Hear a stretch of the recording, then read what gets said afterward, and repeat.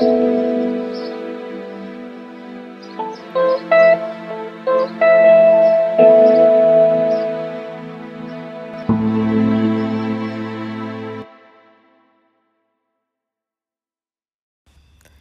guys, happy Monday. I just wanted to quickly talk about why I've been not active on social media and why the quality of the sound is pretty shitty. I've been in Lake George, New York for the past couple of days with my family. It's been so beautiful and just like really relaxing.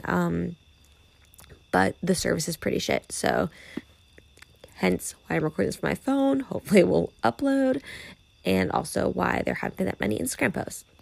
But anyway, this episode is I'm just so excited to be sharing it with you guys because I can't believe I actually recorded with Cameron, but it's just so great. We talk a lot about mental health as always, and also like the relationship with food. I know that I've been kind of feeling pretty crappy about like, I don't know, quarantine and its relationship to like how my body's changed during that time, especially with like my past. So I don't know, it was like a very much needed conversation. And then I'm like, wait, why am I freaking out about this? Like, I don't know. It was just really reassuring to talk to Cameron. But again, if anyone else is feeling like I am and they already have a counselor, please try therapy. Please try BetterHelp. You can use my code to get 10% off your first month by just going to trybetterhelp.com/Zoe. Again, that's trybetterhelp.com/Zoe. So plug for me, obviously, but also just plug for therapy and BetterHelp. Anyways, without further ado, here's Cameron.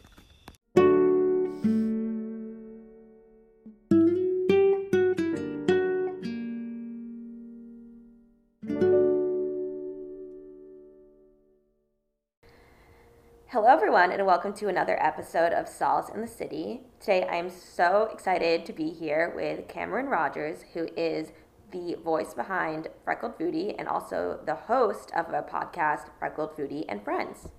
Thanks so much for being here. Hi, I'm so excited to be here. Thank you for having me. So why don't you just start off by telling me a little bit about yourself, where are you from, how old are you, what's your story? Yep. So I am about to be 29. I'm not sure when this episode will release, but August 27th is my birthday. So I'm either 28 or 29 whenever you're listening to this. I am originally from Princeton, New Jersey. Technically, I guess I was born in New York, but we moved when I was like 3, so I don't have any memories of that time. And I grew up in Jersey. I went to Lafayette College in Pennsylvania, and I moved to New York right after graduation to start working in sales and trading at JP Morgan. I was there for about 5 years, and that's kind of when I started Freckled Foodie on the side as like a real hobby. Honestly, I never thought it would be a career or job of any sorts. And I quit to pursue it full time, I think 2 years ago now. I need to check on dates, but around that time. So now I say that I'm a content creator in the health and wellness space. My mission is to make healthy living approachable and to really reassure everyone that no matter what emotion they're feeling, they are not alone. And I do that through creating, in my opinion, authentic and relatable content on my Instagram, podcast, YouTube, TikTok, blog. I mean, as many platforms as I can have, I have them.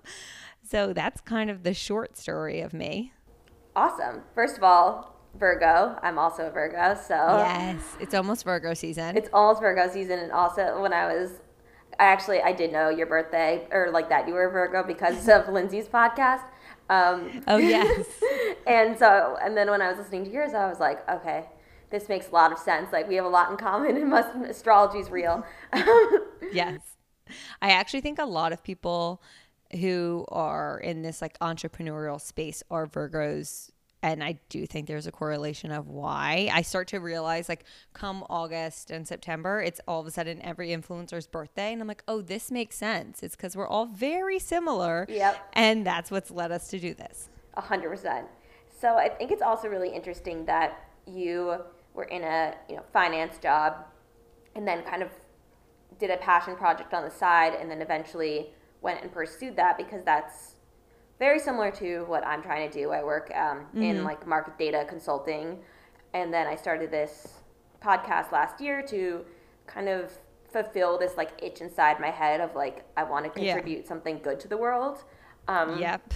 After being in a place that's not exactly known for that.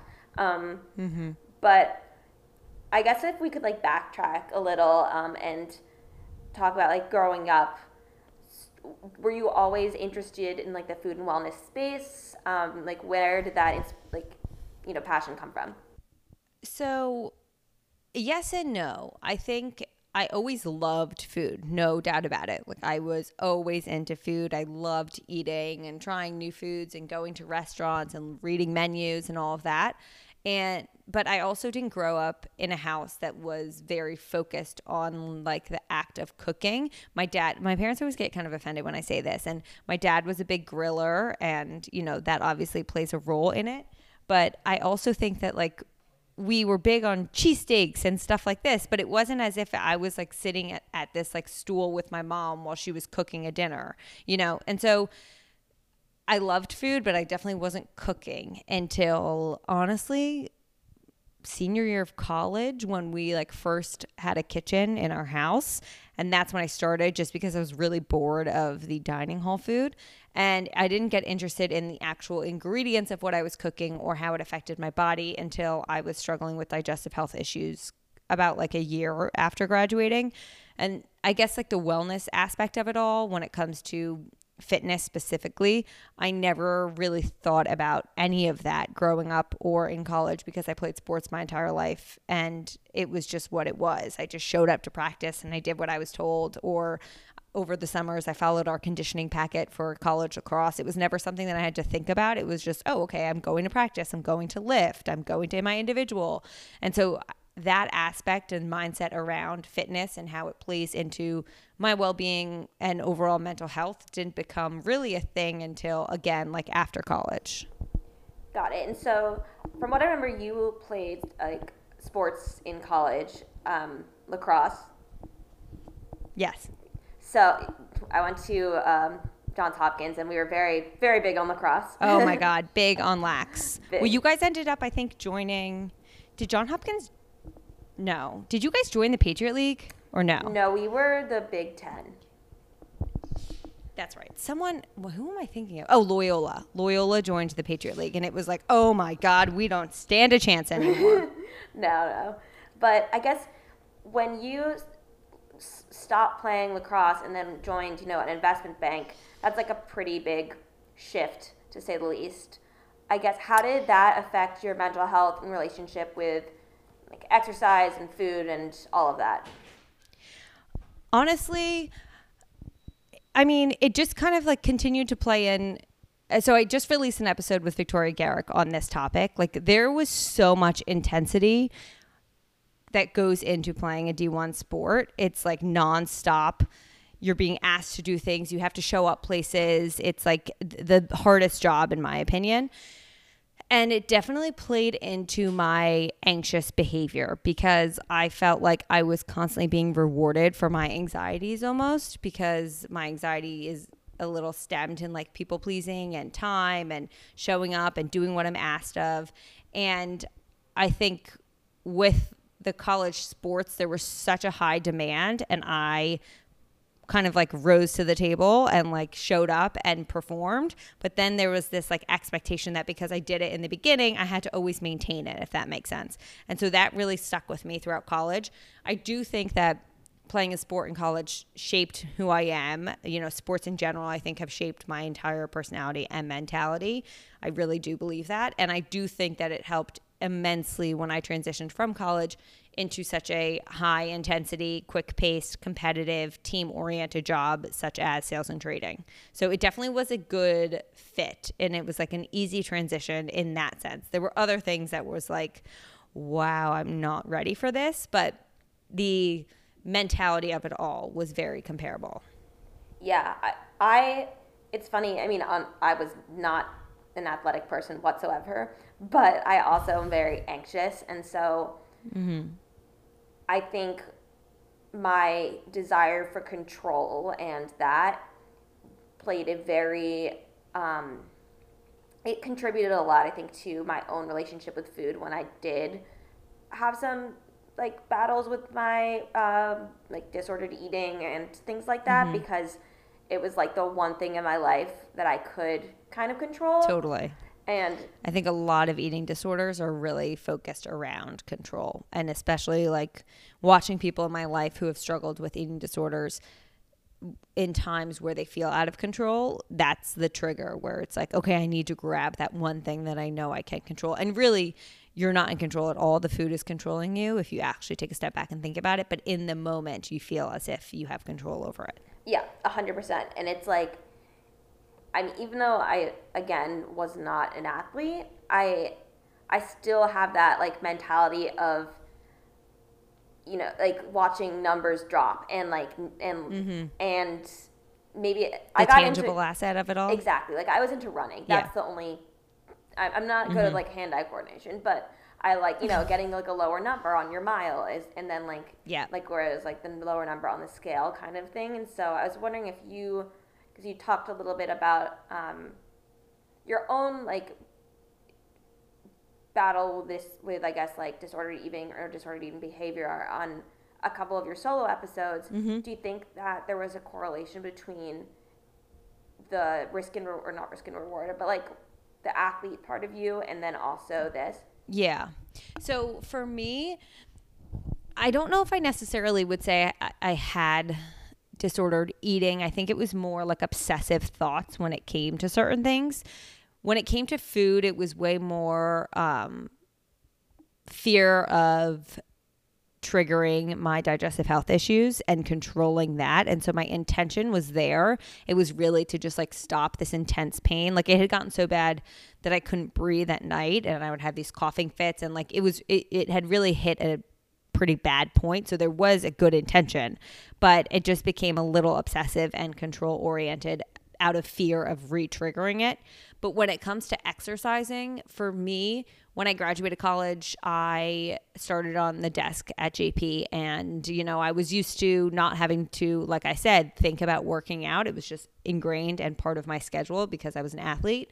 And I remember the first year being like, I was so anxious because working out and exercise is a huge mental health release for me, and it really assists with my anxiety. But also my body just didn't feel as strong. I didn't feel like happy. There were so many changes, and I'm not saying changes in your body is a bad thing, but they were changes that I just didn't feel comfortable with. And so I started to realize, okay, I have to put in the effort to actually get to a workout class or a gym or whatever it may be. And you know, there was so much getting in the way between your first year in New York. You just want to party as much as possible with all of your friends. And, you know, we had so many work cocktail drinks and happy hours and client dinners and stuff like that.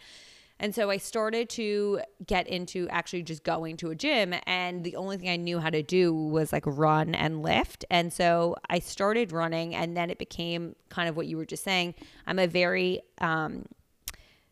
numbers person just in general. Like math was always my strength in comparison to writing or reading comprehension. And I do like tangible assets and the ability to compare and contrast, and numbers provides that, in my opinion. And I also am a naturally competitive person, and not just with others but with myself. And so numbers provided that perfect, I say perfect, but it wasn't, but at the time I thought perfect outlet for me. And as I started running, I started to get more competitive with myself and more obsessed with it. And it was like, oh, if I ran 5 miles yesterday, I have to run 5.1 today. I have to run it faster, or it's not considered a good workout, which is bullshit. And along with running, I started to notice changes in my body, and I got more attention. And there were so many comments on how quote unquote great I looked, which is why I really try to recommend us not to be commenting on others' bodies, because you never know what's happening behind the scenes. And I remember being at Equinox and all of these older women in the locker room weighing themselves all the time on like one of those old scales that they have. And I never grew up with a scale in my room. I never was one to weigh myself, but I kind of felt like, is this what I'm supposed to be doing? Everyone else is doing it. And so I remember starting to weigh myself, and I vividly remember one point where I hit probably the lowest I've ever weighed. I mean, post, you know, like adult, I guess college life. And being weirdly satisfied by it. And that was when I noticed something was wrong and I was going to cut the shit out. And so that's when I kind of pulled back from running excessively, definitely stopped weighing myself, had more freedom and like enjoyed the gray space. I think I was so wrapped up in these odd goals that I had set for myself and was beating myself up over, but there was no reason to even be performing at that level. And really just finding workouts and exercises that make me happy and get me excited to do, because that's what we should be doing when we're working out. It should not be a punishment whatsoever. It should be something that you enjoy and you're doing for a positive purpose, not so you can eat an extra cookie or lose that extra pound that doesn't make a difference. Yeah, 100%. I think that you were like, the fact that you were able to kind of take a step back and say, whoa, like this isn't me. And that self-awareness is something that I wish I had back when I struggled, because I think that's like the difference where like I was just taken over by something that that made me lose myself basically. And not have and I think that happens a lot. And I mean, I am by no means a perfect person. I still make plenty of mistakes. There's still plenty of behaviors that I want to change and I don't love about myself. However, I do think I'm very self-aware. And even when I'm acting in ways that I don't enjoy, I'm aware I'm doing it. It doesn't always stop me from doing it, but I'm really aware that it's a behavior I'm doing. I don't enjoy, like I snap at my parents a lot and my family. And even when I do it, I think to myself, this is not you. This is not you. You shouldn't be doing this. But I still do it. So I'm not perfect, but I do think I'm very aware of my actions and thoughts. Yeah, no, me too. Now after like lots of therapy. And it's also lots of therapy as well. It's also interesting. I completely agree about the parts of, not commenting on people's bodies. Like, even if you have good intentions, because I think a lot of the times we talk about like, oh, like what you would never point out, be like, oh, you gained weight, but you also should do the reverse of like, oh, like you lost weight, you look so thin. And I remember in one of your podcast episodes, you were talking about like the kind of like how your grandma would do that. And that really stuck with me, because my grandma is very similar. I love her more than anyone else in the world. She's the best. But when we were younger, I have a younger sister, and she would always comment to us like, oh, I'm so glad you girls aren't fat. And like, yeah.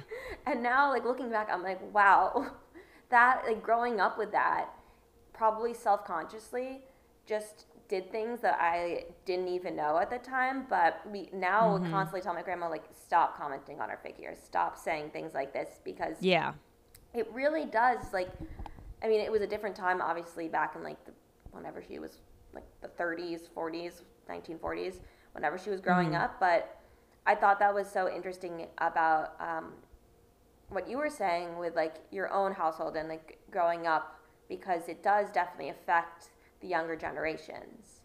Yeah. So for me, again, similar to what you said, I love my grandma to death. She is the biggest diva. She is amazing. She's hilarious. But growing up, she definitely, and it impacted first my mom and then inherently me. It was, she's never really been critical of me. I don't know if my mom would necessarily say the same, but she definitely is critical of herself, and just watching that behavior rubs off on you.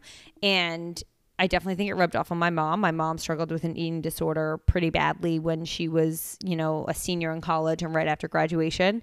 And so, I don't think I would say that she's recovered. I think she would say she's recovered, but I do think thoughts stick with you. I do think that thoughts stick with you.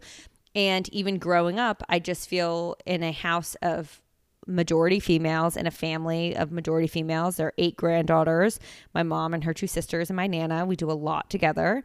It can sometimes be a little self-critical from the older generations. And our generation was recently speaking about this and saying how sometimes we feel like we have these thoughts and our first voice in our head is negative because of what we were surrounded by and what we kind of observed as a child, and how we really want that to change, because as we all are starting to think, and some of my cousins have kids, but as we're all starting to think about maybe starting families and bringing more females, especially into this world, I don't want them surrounded by that behavior. I want them to look in the mirror and think about how amazing they look and be confident in their skin and not to critique themselves. And so it really was a conversation I had with my mom a few years ago when I started to really start focusing on a positive voice and loving myself more and critiquing myself less. I started to observe her critiquing herself and really sitting her down and saying, this shit has got to stop.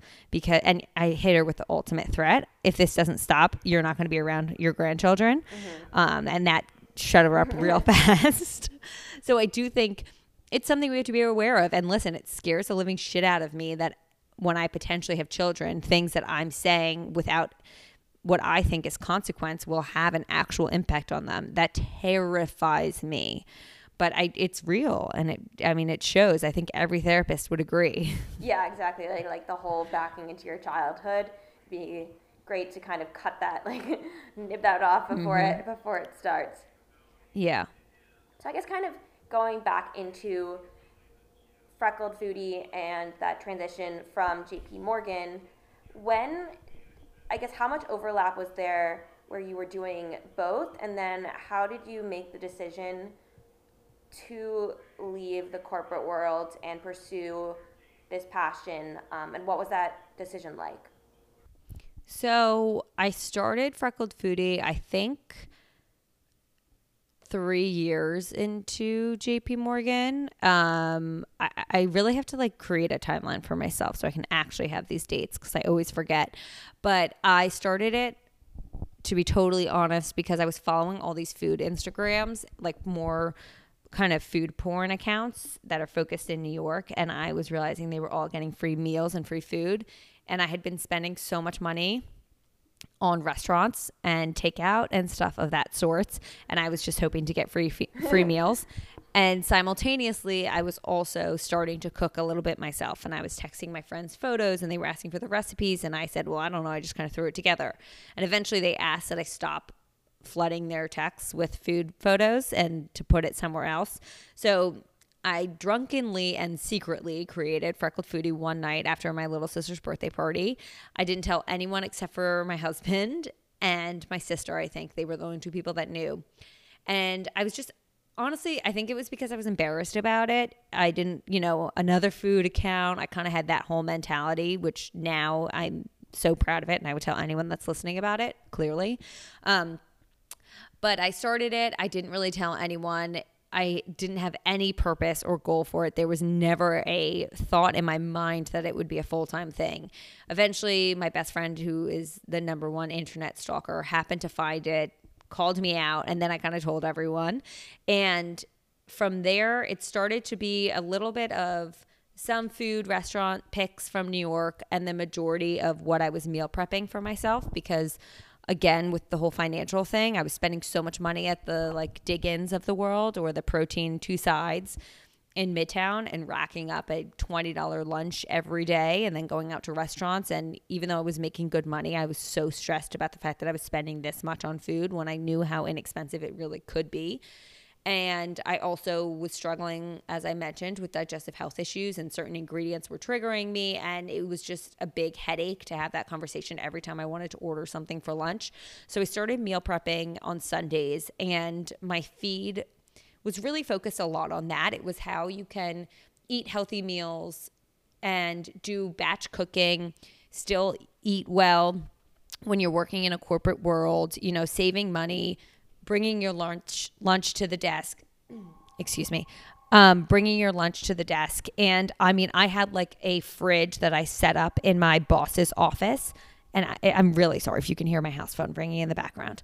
But I set up me and two of my coworkers asked our boss if we could set up a fridge in his office. We did. I would bring in all of my meals for the week. And that was really the focus of Freckled Foodie. It was a lot of meal prepping and just easy recipes that any at-home quote unquote cook could do, but just encouraging people to find their confidence in the kitchen. And I never showed my face. I never showed myself. I kept, church and state very separate. I really didn't want people at JP Morgan to find out. Well, I had told them about it. They all knew I had this like food account, but I didn't want clients to kind of think that I wasn't taking my job seriously because I was young and I was covering some big clients. And I just really didn't want it to be about me. So no one knew what I looked like whatsoever. And it was all focused on food. And I started to realize that every slow second on the desk, I was looking up recipes, or I was on Well and Good, or I was looking at restaurant menus, and I was never ever researching the muni bond market, which is the product I was selling. And that was my first like red flag of maybe this isn't the career for you.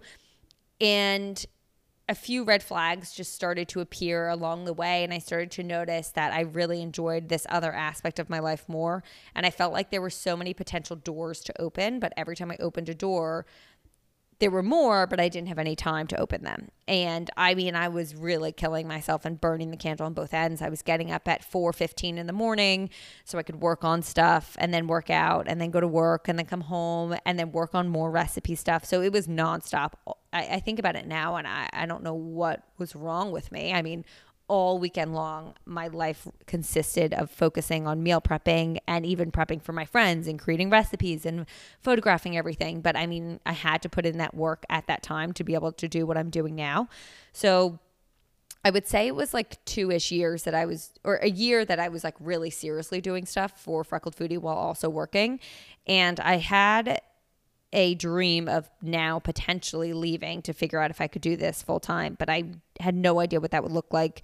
And, you know, the golden handcuffs of Wall Street is that they pay you really well, and it's really hard to walk away because now you've created a lifestyle that's used to that income. And I was kind of like, you know what? I have a great career here. I have a great career path. Why would I take this risk? This is silly. This will just be a side hustle and we'll keep it at that. And I actually then, which sounds crazy, but I got hit by a car while I was crossing the street and I suffered from a really bad concussion. And so I was on disability for 2 months. And that was the time where I really noticed life is way too short. The corporate world is not going anywhere. There's so much privilege that goes into this decision that I'm really well aware of and I always like to touch on. But I had saved enough money. I had figured out financially how to try and make it work. And I gave myself the opportunity to go back to work and quit and give myself 6 months, which now looking back is like so short, but it worked. Give myself 6 months to try this out. And if it works and it's going in the right direction, keep going. And if it's not, finding a new corporate job. And, you know, I could say I tried, and that's all that I think you can do. And yeah, so I went back to work after disability, after I had like, at the time, I think I had thought was healed. I definitely wasn't healed from my concussion fully.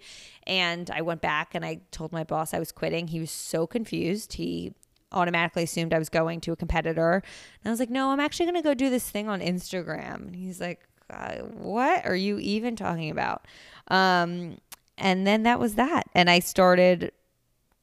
dove headfirst into Freckled Foodie right away. Looking back, I wish I had maybe given myself like a few weeks to just relax, but that is not my mentality, clearly. And here we are. Wow, that's really crazy. And you were literally given a sign. And I'm glad that you're better.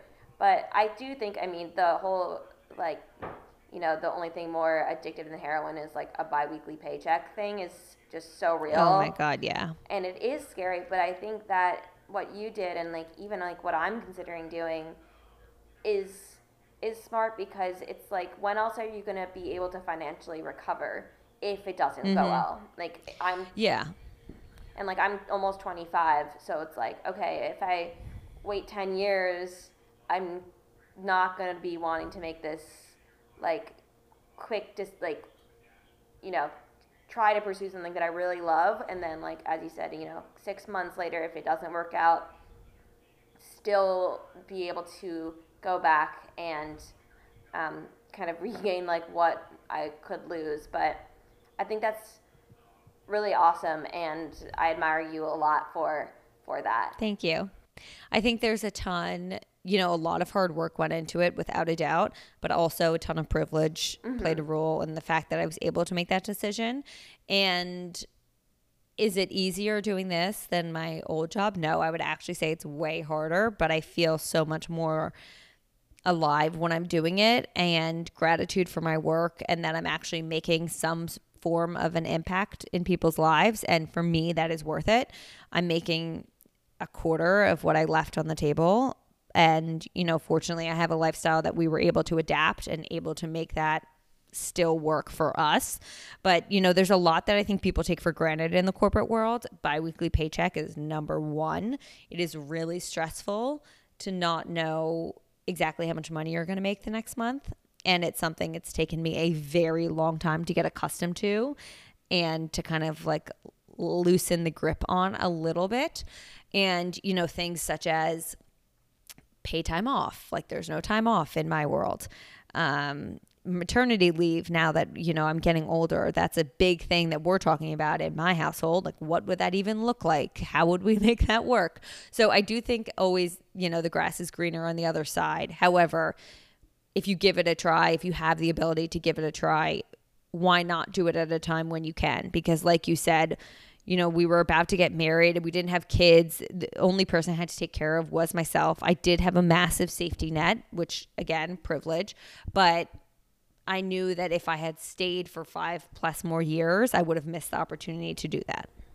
Definitely. And you mentioned that when you first started Freckled Foodie, you weren't showing your face and it was primarily meal prep. So how did that change when you weren't doing meal prep for a corporate job and, you know, your full focus was the Instagram account? So it stayed the same for a bit because when I left the corporate job, I actually started meal prepping for other people. So that was like the service I offered right off the bat because it was the first initial way for me to actually make money because I didn't have a following to do any type of sponsorship work that would actually like move the needle. So I was going into people's homes and cooking for them. And so I was still really focused on meal prep on my account at that time. However, it's funny, my little sister said to me, if you ever talk to your camera like other influencers, I will take your Instagram and delete it. And so it was this whole thing where I was like, oh my God, I would never do that. Now I do it all day long. I can't stop. I would like to think I still do it differently than the people we were referencing in our initial conversation, but whatever. And I think for me, once I started to talk about things that were happening in my life, it became a more relatable account. Do people follow food porn accounts and, you know, gorgeous recipe focused Instagrams? Of course, because people are looking for inspiration in the kitchen. However, I think people are inherently nosy. I know I am. And we want to relate with people. So when you put a face to a brand or a name, it always makes it more relatable in a sense, but also just someone that you feel like you know, and then you're interested in them. And that's how I feel as a consumer. And so I started to think, well, why wouldn't I produce that type of content as a creator? And so I remember I kind of started posting about myself and really just sharing that I had quit my job and I was doing this full time and I was beginning my health coaching practice and I was talking about things I was going through. And that's when I really started to dive deep into my anxiety and my mental health. And it was when I kind of started on antidepressants and I opened up about that. And the more and more I opened up about what I was personally going through, I think the more people could relate to my content, but also felt comfortable in that space.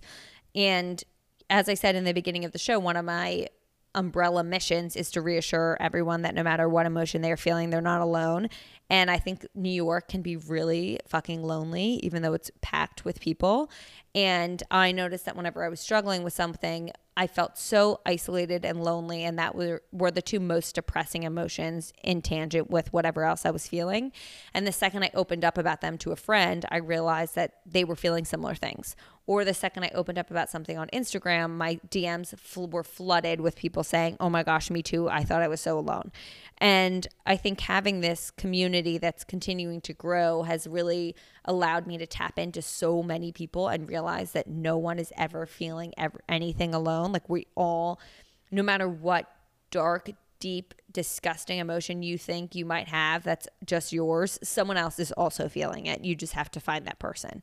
And so the more I started to open up about my personal life and my struggles and or my, you know, achievements and just honestly day-to-day stuff, the more I felt people were engaging in my content and the more I was growing a larger community and I actually enjoyed what I was doing. And so I think it was a really big, it had a really big impact on the growth, I would personally say, putting my face to my name.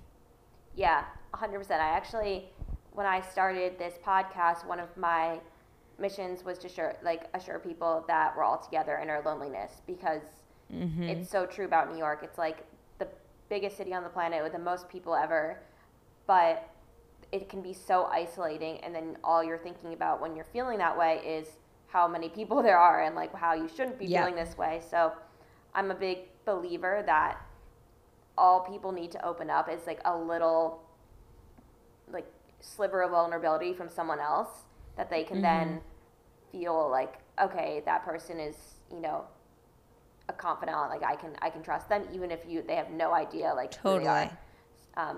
So that's really awesome. And it's also just like so rewarding to be told like that you helped someone and that you made someone else like feel better about themselves. Yes, it is really easy to get down on yourself when you work for yourself. It can be a large comparison trap, especially in this industry when those tangible assets like numbers are so easily at your fingertips when it comes to other people's following or engagement or whatever it may be. And it can feel isolating, and I can easily go on this deep, dark spiral of what the hell am I doing? So messages, like I said, that uplift me, I mean, that's what makes the difference, and that's why I continue to do what I do. I screenshot them, I put them in a happy folder is what I call it on Google Drive, and whenever I'm feeling down, I just go through and read some of those because it reassures me of why I'm actually doing all of this work. I love that.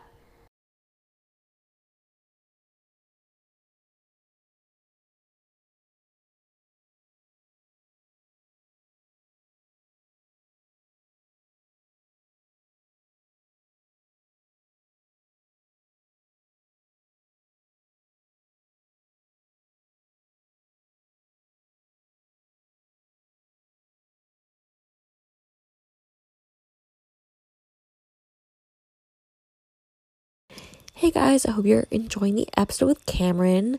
I wanted to quickly pop in because obviously when talking about my past with disordered eating makes me think of the origin of my eating disorder, which was, tied to wanting to have a plant-based diet and stay vegan, but not wanting to put in the effort. And so a lot of the times I just think about how much I would have benefited from a company like Sakara at the time, because it would have allowed me to, stick to this nutritious plant-based diet without taking the time to actually cook anything. But so that's why, partnering with them is just the coolest thing ever. And I'm so honored, especially because some of my favorite podcast hosts are also part of Sakara. But yeah, if you guys use the code EXOZOE, you get 20% off your order, which is like the coolest thing. And I just really hope you try it and tell me how you think it is. Anyways, back to the end of the show. Okay, so I always wrap up with a couple of questions from my favorite New York Times article. So the first question is, what's one thing in your life that's happened to you that's made you a stronger person today? Rejection. I had someone ask once, like, have you ever been rejected? I was like, all the time. As a kid, there were a few really large ones. I was playing for a really intense travel team and we were number one in the nation. We were amazing for soccer. And I got cut from the actual team and moved to like a kind of travel role.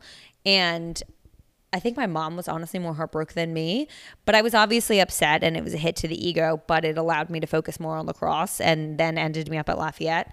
I was rejected from the high school I really wanted to go to, a private boarding school that my sister went to. I applied twice. I got rejected both times. And that allowed me to stay at the high school I went to, where I then met my husband. I wanted to be a sports broadcaster so badly. I got rejected from all of those internships, and that landed me at JP Morgan, which allowed me to have the finances to do what I'm doing today. Like, I do think shit happens, but it's how you react to it. Like, you're not in control of what happens to you, but how you react to it, you can control. And also, I would say my accident. I mean, that was like the biggest one for me probably. But I also get rejected like on a daily basis now with this job, pitching myself or trying to get people on the podcast, trying to get on other people's podcasts, trying to partner with brands. Like, it comes with the territory and you just get used to it, honestly. Yeah, it's like I I'll do the same thing with reaching out to guests, like on DMs. I like send 10 DMs. If I get one answer, that's success. Like, Yes, even if agreed. I like don't get any answers, and I just keep trying. But that Yeah, whatever. You're doing all you can. exactly when it does answer, I'm like, whoa, that was pretty cool. I did not expect that. Next question, which is similar, is do you believe that everything happens for a reason? So I really have a hard time with saying everything happens for a reason because some really terrible things happen in this world. And if I were to lose a loved one and someone told me, well, everything happens for a reason, I'd want to punch them in their face. So I don't think everything happens for a reason. I do think that there can be a positive outcome from every experience, and it's up to you to find what that outcome is. Yeah, I completely agree. It's like the silver lining and being Yes. able to learn from everything and rather than just using it as an excuse. Definitely. If a crystal ball could tell you something about yourself, your life, the future, or anything else, what would you most want to know? Will I ever be on Dax Shepard's podcast? It's my dream. It's honestly all I can think about, like every day, all day. I want to be on it so badly. I want to have him on my show so badly. And that I would really like to know the answer to. Have you reached out? Oh, God, yes. I DM. I tag them in stories 24/7. I created a TikTok to try and see if TikTok could help me, and it got like 40,000 views. But then we realized that Dax's TikTok is like not active at all. I did actually just send a pretty lengthy email to the co-host Monica, and I got a response which I was shocked by. And so it's not happening, but I still got a response. So honestly, like I'm really happy about that because at least she read my email and she knows who I am. And so step one is complete. Yeah, I found I've been like trying out different DMs to get people to answer, and I found that if I say like odds you answer this 1 in 5 or like you won't answer this DM, like I've gotten a couple of responses. Mike Johnson from The Bachelor did answer, couldn't come on, but it works because then it's like reverse psychology. So you're like, Yeah, Dax, exactly. you're not going to answer this. I'm not going to be on your podcast, and then next thing you know. Yeah. Do you have a favorite quote or a mantra that you live by?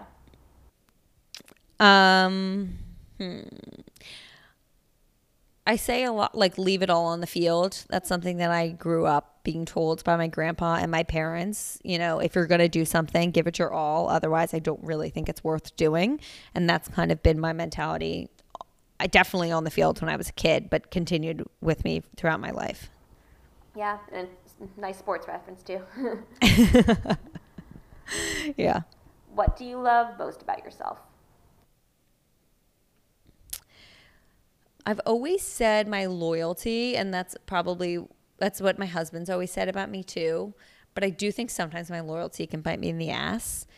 So I would say currently what I love most about myself is my willingness and interest in evolving and growing, and really being aware of I do think I'm very self-aware, and I do think that I have put in a lot of effort in becoming a better human and growing. Yeah, that's so important, especially like, you know, at a time like this where it seems like nothing's really changing or Yeah. like, but still knowing that, you know, there's always things to do to be better. But maybe it's the Virgo in us just like continuously trying totally. to like become more self-aware and then aware of other people's like, I don't know. I'm a very curious person. Yes, same. And lastly, the name of the podcast is How Do You Find Solace in the City? And city can be whatever, you know, you make it. I think returning to things that calm me. So, you know, when we say the city, for instance, New York, I get very, I don't know what the term for it is, but like just even entering the city after a weekend away, especially when I was working in the corporate world, my heart would start racing. I immediately would start like fisting my hands. I would get very anxious. And so finding things within wherever I am that ground me. And so for me, that's like a morning routine that I really feel grounded by and thoroughly enjoy and doesn't make me more anxious. Instead, it calms me. I'm not stressed about fitting 10,000 things into my morning routine. I meditate, I journal, and I enjoy like the peace and quiet with now my husband because he's not going to the office and our puppy. But finding those little spots in a day to ground myself and also to find the positivity in whatever is happening, because I do think that being optimistic in whatever situation you're in right now can have a large impact on the outcome, because it does change your mindset. So trying to find the gratitude for the small things. I love that. And I remember you saying that you did a meditation course. What was the meditation course? Oh, yeah. It's called Ziva Meditation. It's led by a woman, Emily Fletcher. I went to the in-person course. I had signed up before any of this happened, but it actually fell over while I was on disability. And it changed everything for me. It's a 3 to 4 day course in New York and California. I think she does it bi-coastal, but you can do also an online offering. So if you're really interested in learning a specific practice and diving deeper into meditation as a whole, I highly recommend it. If you don't, it is a financial commitment. So if that's not in your budget and you're just looking to start meditating somewhere, I highly recommend the apps Headspace and Calm. But that's a number one game changer in my mental health journey. Yeah, something I need to really get into, but the Virgo me is just making it really difficult, but I'll get there. Well, we'll build it into your routine in the Virgo, and you will keep doing it. Exactly. Silver lining. Cameron, thank you so much for recording with me and bearing with my technical difficulties. Where can everyone follow you and listen to your podcast? So Instagram is definitely my most active channel over there. It's Freckled Foodie. Definitely follow me there. I have everything linked from that platform. And my podcast is Freckled Foodie and Friends. It releases every Friday morning at 6 a.m. It's my favorite part of my job. So definitely come listen and let me know what you think. Awesome. Well, thank you so much.